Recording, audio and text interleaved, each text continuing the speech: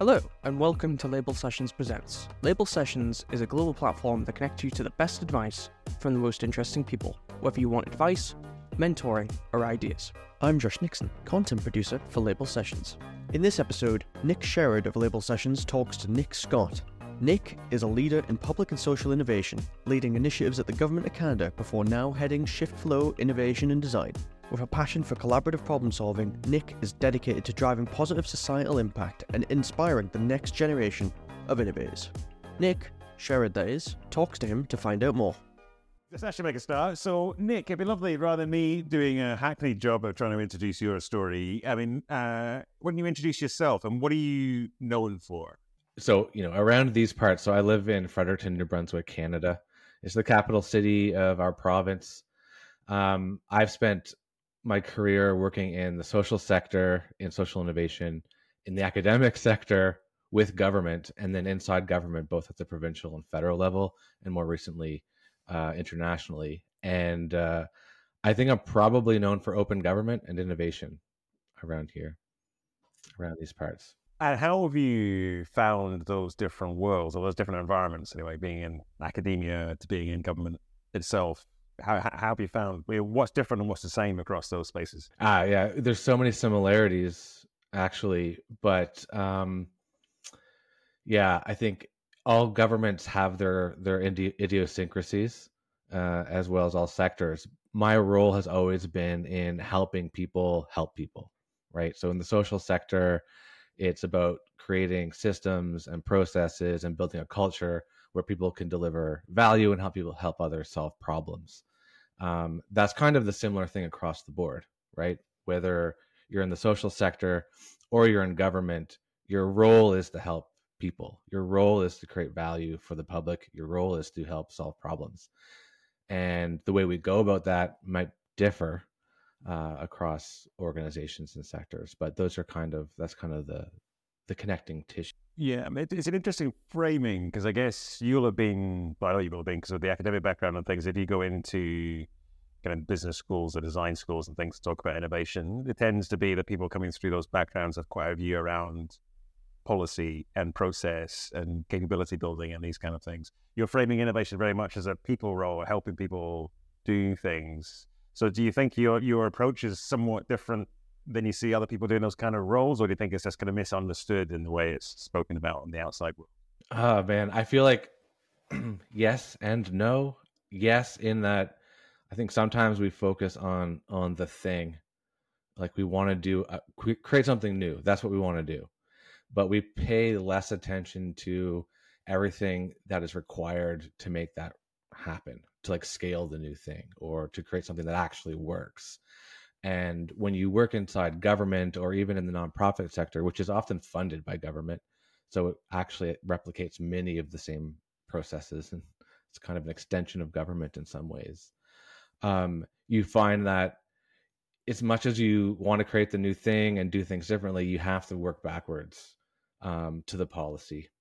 And, if the policy is preventing you from doing something, or the process, the culture, the incentives, so I feel like I kind of followed the cookie crumbs from being at the front line of service delivery in the social sector, being like, we need to do something better.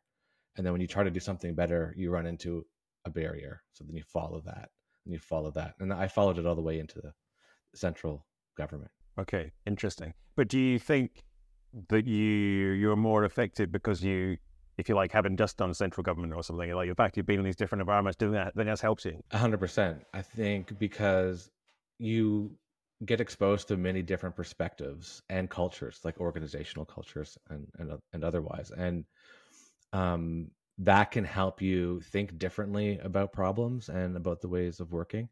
I think, our organizational structures and the ways we work are often taken for granted or treated as, untouchable, right? We don't really often consider that there could be a different way of working. And if we really want to get, radically different outcomes, we're not going to get them by working in the ways we've always worked. And so how do you do that? So one of the things, without going fully into my Hackneyed backstories for you, but one of the things that is interesting is you've been one in these different types of organizations, but you've also been in a role which is explicitly the innovation role, being the kind of innovation leader in an organization. And one of two times, I think, the first time someone's had the innovation job title in the organization that you're in. So how did you find that experience, and what advice would you have for other people that might be in that position of being the innovation person in an organization that hasn't had one in the past? Oh, I love that question. Because I've been referred to as like the pet Sisyphus of government, where you're just like the job is just to roll the boulder up the hill, guys, and that's it, but and that is sometimes true. It's because we create these titles, right? Whether it's chief digital officer, chief experience officer, chief innovation officer, and then that's pretty where it ends. We don't fully resource the work. We may give a mandate, but we don't back it up. We may give money, but no mandate. And so I would say first thing is whoever's doing the hiring and the creation of the position needs to take into consideration that there's a larger piece of work. It's not just hiring one person or a small team. And if you find yourself in that position where you are a chief officer of let's change the way we do things, then I found bootstrapping works really well. I feel like taking that entrepreneurial approach works really well. Because when I found myself as the executive director of open government and innovation with no budget, but I had a mandate from the executive council office, what I did was I just started small, right? And I think like we take that for granted. Because when your job is transformation, you kind of want to like operate at scale immediately. And that's probably what I would have done with the budget. And in some ways, I kind of appreciate the constraint that I had, which forced me to start at the very beginning of, all right, let's see how we might, improve people's innovation and design literacy in government and start to draw, create a pull and a demand for the work. And that worked really well. We ended up actually scaling quite rapidly. Whereas I think if we started with the big thing, it can kind of collapse in on itself. Yeah, it's really interesting. It's interesting. I think it'd be interesting for people to hear you use the word bootstrapping within a public sector context, because I guess you're kind of using the mandate to generate demand from people who might not know. At the point you land, they don't know that they want a new way of doing things or a new approach, but you're kind of creating something that creates a sort of magnetic to them. Is that what you mean by bootstrapping? That's right. With no money. Right. And so, yeah, I think others who have been in similar positions in any kind of organizational transformation and in the public sector where the scale is just enormous, you may find yourself in a situation where the top level of the organization wants to see a certain change. So you have the mandate. And then you find the frontline and the folks who are in delivery also want to see a change. But somehow they're not aligning. And so the bootstrapping, that constraint that I had, forced me to actually work more with the lower levels of the organization and middle management to generate that demand and bring them into the same room together. And I think without that constraint, I may not have done that. It's interesting. I'm going to play this back to you because it's a theory, but you may think it's wrong. But it's interesting in terms of quite often one of the things that's attractive about innovation roles to lots of people is that they are quite unconstrained as job specs. It's kind of, they can look across the organization.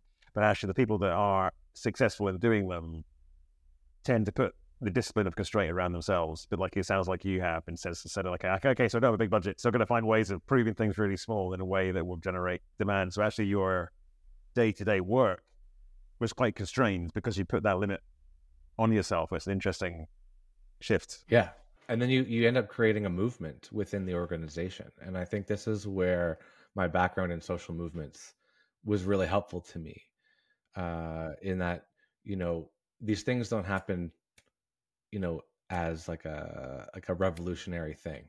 There's like an organizing, there's a relationship building, there's education, there's trying new things, and creating that space, I think, was really powerful. That's an interesting thing. Can you bring that to life a little bit? Because I guess the counter argument would be, so if I dropped into most MBA programs I've gone and spoken to, and they took on this thing of maybe introducing innovation capability or design thinking, like you spoke about before, their kind of standard approach would be, right, I'm going to create the big book of how we do design thinking in this company. I'm going to go and get the chief exec to allocate a budget, and I'm going to roll out a managed change program over the next 24 months. And I think what you're saying is that's the wrong approach, but what's the other approach? Well, what's the alternative way of doing it? I think that there are elements of what you just said that you have to do. I think that what you're describing in some ways could be seen as creating the infrastructure for the change, right? Whether like it's the policy, well, it's obviously the resourcing, it's all of that, the direction, the prioritization, et cetera. You need that kind of mission oriented innovation, but you also need the bottom up innovation as well. It's not just about implementing or pushing a change on the organization that you're in. You need to it's really more about adoption than anything, because what you're asking is for people to adopt new behaviors, new tools, new ways of doing. Your history, one of the things I want to draw out here is actually one of the job titles you had, which clearly has innovation in the role. It also has open government, and I think that's understood in some parts of the world and others not so much. So tell us about open government, what that means and what that meant you were doing in practice.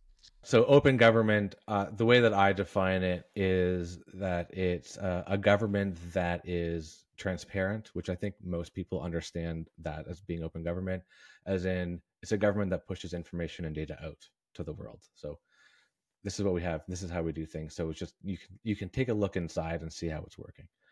But it's also participatory in that it's engaging the outside world in the work, right? It's pulling in information and data to make better decisions and build better programs and create better policies. The third and more difficult part, but I think this is where the magic happens, is a collaborative government. A government that sort of extends its capabilities and capacity to non-government actors, right? To civil society, to academia, private sector, obviously, and in collaborative ways works to solve big problems and create public value. This podcast is brought to you by Label Sessions, the global platform that connects you to the best advice from the most interesting people. Around the world, we work with brands to connect their people to true leaders, just like the people you hear on this podcast, for live sessions of advice, mentoring, or sometimes to collaborate on ideas. To find out more, visit labelsessions.com and book in for a demo with our team. Yeah, it's an interesting thing. So, and in terms of building that more collaborative model of government, I mean, that's quite a fundamental shift in technology around data and things, some aspects of that, but also in terms of culture and the way people think. What were some of the big challenges you had taking on that kind of mandate? Yeah, I mean, that actually started for me when I was working at the university, because I was running an organization called the Social Policy Research Network, which sounds kind of boring on its surface, but the mission of the network was actually to advance a networked governance approach to government. Hello. And public engagement. And it was actually there that we found the real challenge of, government doesn't habitually collaborate within itself, let alone with the outside world. We're used to government consulting, right? We're used to government asking for opinions, public opinion surveys and these types of things. But when it comes to actually having the civil service or the public service working with folks from the outside in meaningful ways, it doesn't really happen. And there's a whole bunch of reasons for that. We speak a different language. We have, we kind of different backgrounds, different incentives, et cetera, et cetera. And what we realized was we need to create space and a practice for facilitating that kind of collaboration, which is how we got into this world of public and social innovation labs. And social labs. And so we created a new lab, which was the first public and social innovation lab in the province, to start to build that practice so that you bring people together, and rather than allow them to default to their habitual ways of working. You have to facilitate them through it. You have to coach them through it to learn a new thing. That really connects with my own kind of theory of change, which is that what we practice, we become. And so if you can create space for people to practice in new and meaningful ways, that will change the way they do things in their everyday life. I was glad you came on to the theory of change there. It must be an interesting leadership challenge as well, because I do think there's something about limited experience, some experience of this myself. I've seen it in other people. I think one of the things that's really hard or challenging to lead is to lead people to collaborate better, because in some ways that's something you can't solve. You can't do the thing. You can't do the thing for them. If it's just about executing something, you can maybe find a way to execute faster and you can solve the problem. It's something that's about how people collaborate. I mean, how did you find yourself? I mean, there must be some big barriers you face into at various times. How do you practice that so that you can be it? Of course, I think kind of back to the social movement side of things, and even the diffusion of innovation theories. These things helped me work through a lot of those barriers. When I started applying and thinking about the Rogers diffusion of innovation curve, this curve that basically demonstrates how technologies are diffused throughout society. You have the smallest portion of the group are innovators, and then you have early adopters who want to be part of the innovation story. And when I started thinking about it in that way, it aligns very well with social movements, different social movement ways of thinking. That helped me avoid trying to scale big right away, and just kind of creating the space for innovators and early adopters to work together to model new ways of doing, to adopt new practices so that they can show that early majority, right, the value of doing the thing. Because the early majority won't come on board until they see something has value, right? The late majority doesn't come on board until they have support to do it. So if you don't have the infrastructure in your organization, you're not going to get them. You're not going to get the change that you desire. So that was kind of my theory going in. How I addressed the barriers. I mean, one of the biggest barriers was taking the time to do the necessary work up front, right? Because if you want to change the way people work together, that's scaling deep. That's challenging things that people don't think about on a day-to-day basis. Giving them time to think and reflect together is often seen as waste, I would think, in certainly in the public sector and large organizations. Yeah. And so I often have likened it to, building a skyscraper. Somebody who doesn't know anything about building a skyscraper asks you to build a skyscraper. And in their mind, they're thinking you have to go high. You're going up. And they come and they check on the work site and you're going down. You're like, that's not the direction we're supposed to be going in. Why are you digging down? And it's like, well, because the higher you want to go, the deeper we have to dig, right?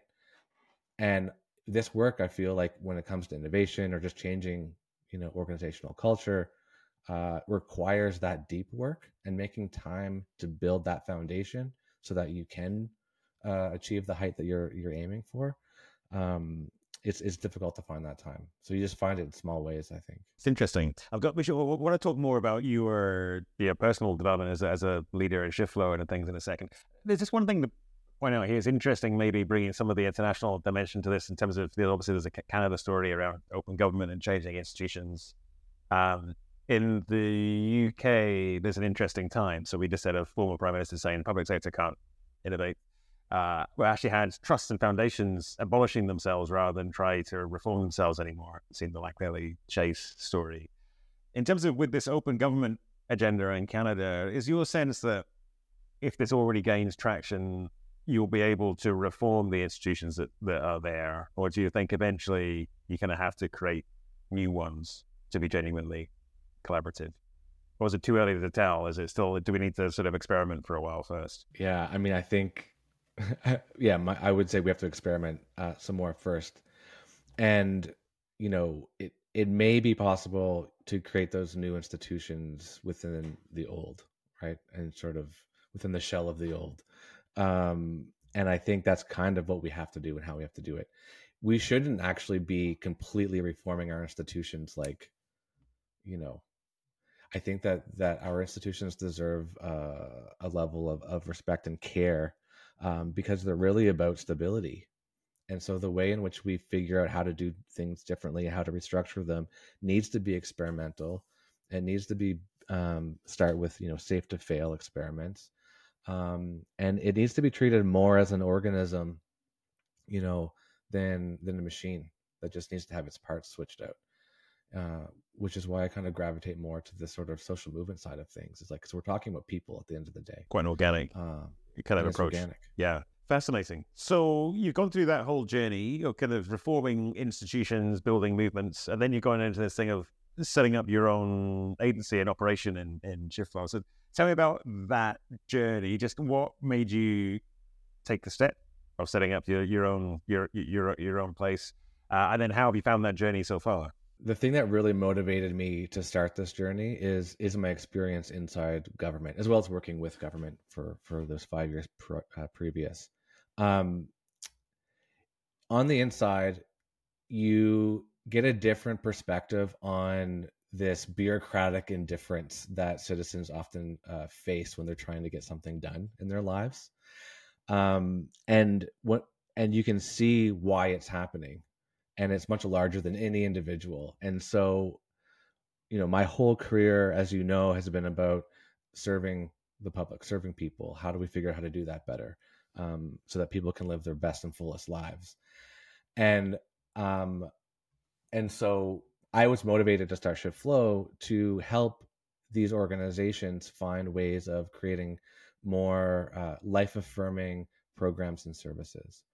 And how do you start to realign your organization in order to do that? At a lower level, for the user, I'm thinking I want ShiftFlow to be the team I needed when I got that huge mandate in the government.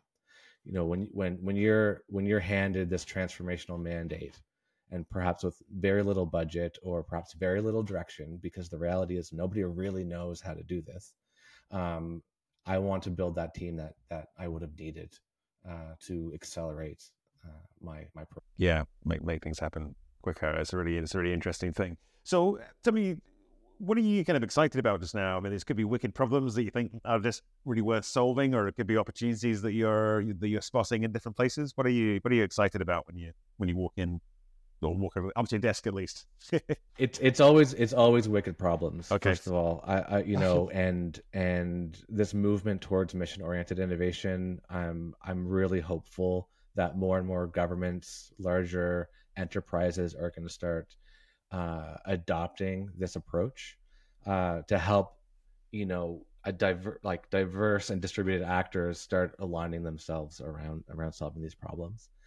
And I really think that the heart of solving these big problems is helping organizations transform. I think this is that meso level that we can start to address to help organizations improve their capability of solving some of these intractable problems and just being more adaptable to changes in the environment. And so this is sector agnostic. Okay. So I'm really excited about that. And as far as ShiftFlow is concerned, I'm really excited about marrying social technologies with digital technologies and design to achieve this work. Do you see, is it a happy marriage, that kind of mission orientation in institutions and the kind of social movement stuff you've said in the past? Do you see that quite naturally coming together? Absolutely. I mean, this is the sort of the North Star kind of approach, right? And if we can sort of train our focus on that, and then it becomes easier to organize. So the now comes to the bit in the Label Sessions Presents podcast where I need to ask you some quite random rapid fire questions that hopefully get us to know you a little bit better in different ways. Yeah, for people who are just listening to the audio, he just took a swig of water there just to prepare himself for somehow to come. So I mean, the first one up is an easy one though, but where do you go to feed your brain creatively? Ooh. Oh, man. Easy, but deep. Yeah, right off the top of my head is actually LinkedIn, funny enough. Like, I'm just, that's kind of the easiest, lowest barrier thing, just consuming. I have a really amazing feed of really amazing network of people who just sharing the coolest stuff all the time. It took me a while to realize this. LinkedIn is actually really good if you get rid of all the annoying people. It just takes a while to curate your feed. Curate that network. Number 2, the next one is, what do you think in the world is overhyped right now? Oh my gosh. There's always something, isn't there? Yeah. I mean, there's lots of stuff going around just now. But is there anything, maybe you don't see it because you got rid of all the assholes on your feed, but like, is there anything you keep popping up? Oh man, I mean, the metaverse was certainly overhyped. And I want to say AI is overhyped, and I guess it depends on what you're reading. Yeah. But I think like in some pockets, I'm like, you're not paying enough attention to this, and then other pockets, I'm saying, you're overhyping this thing. Yeah, that makes sense. So you've led lots of change, actually, in some pretty tough organizations. You don't have to like name any, but some of them look quite hard in terms of making change happen. What tips would you give to leaders who are trying to make a big change happen? Oh, this is a great one. For me, what I learned in the past is it's all about networks. And again, the Rogers innovation curve really helped me kind of in a Zen way, helped me figure out how do you start small and work together to finish big. And I think starting small is probably the biggest thing. I think you need to appreciate the small and systems change, and the innovation diffusion curve really helped me. So it's at all levels of the organization, find those innovators and early adopters and convene them as frequently as you can to start showing the way. Okay. Show, don't tell. Yeah, very nice. So I can't imagine because you're so affected, but sometimes it might be that you're procrastinating at some point in your working day. Which website do we find you on? Procrastinating? Yep. Okay, well, I already said LinkedIn. What website do you find me on procrastinating? But maybe it is LinkedIn. Maybe LinkedIn is just giving you all the goodness, but also the distraction. Just give me all the goodness. Yeah. But I feel like that's kind of like I'm usually finding something that I can apply to my work. Any website talking about the Marvel Cinematic Universe, I am a sucker for. Really?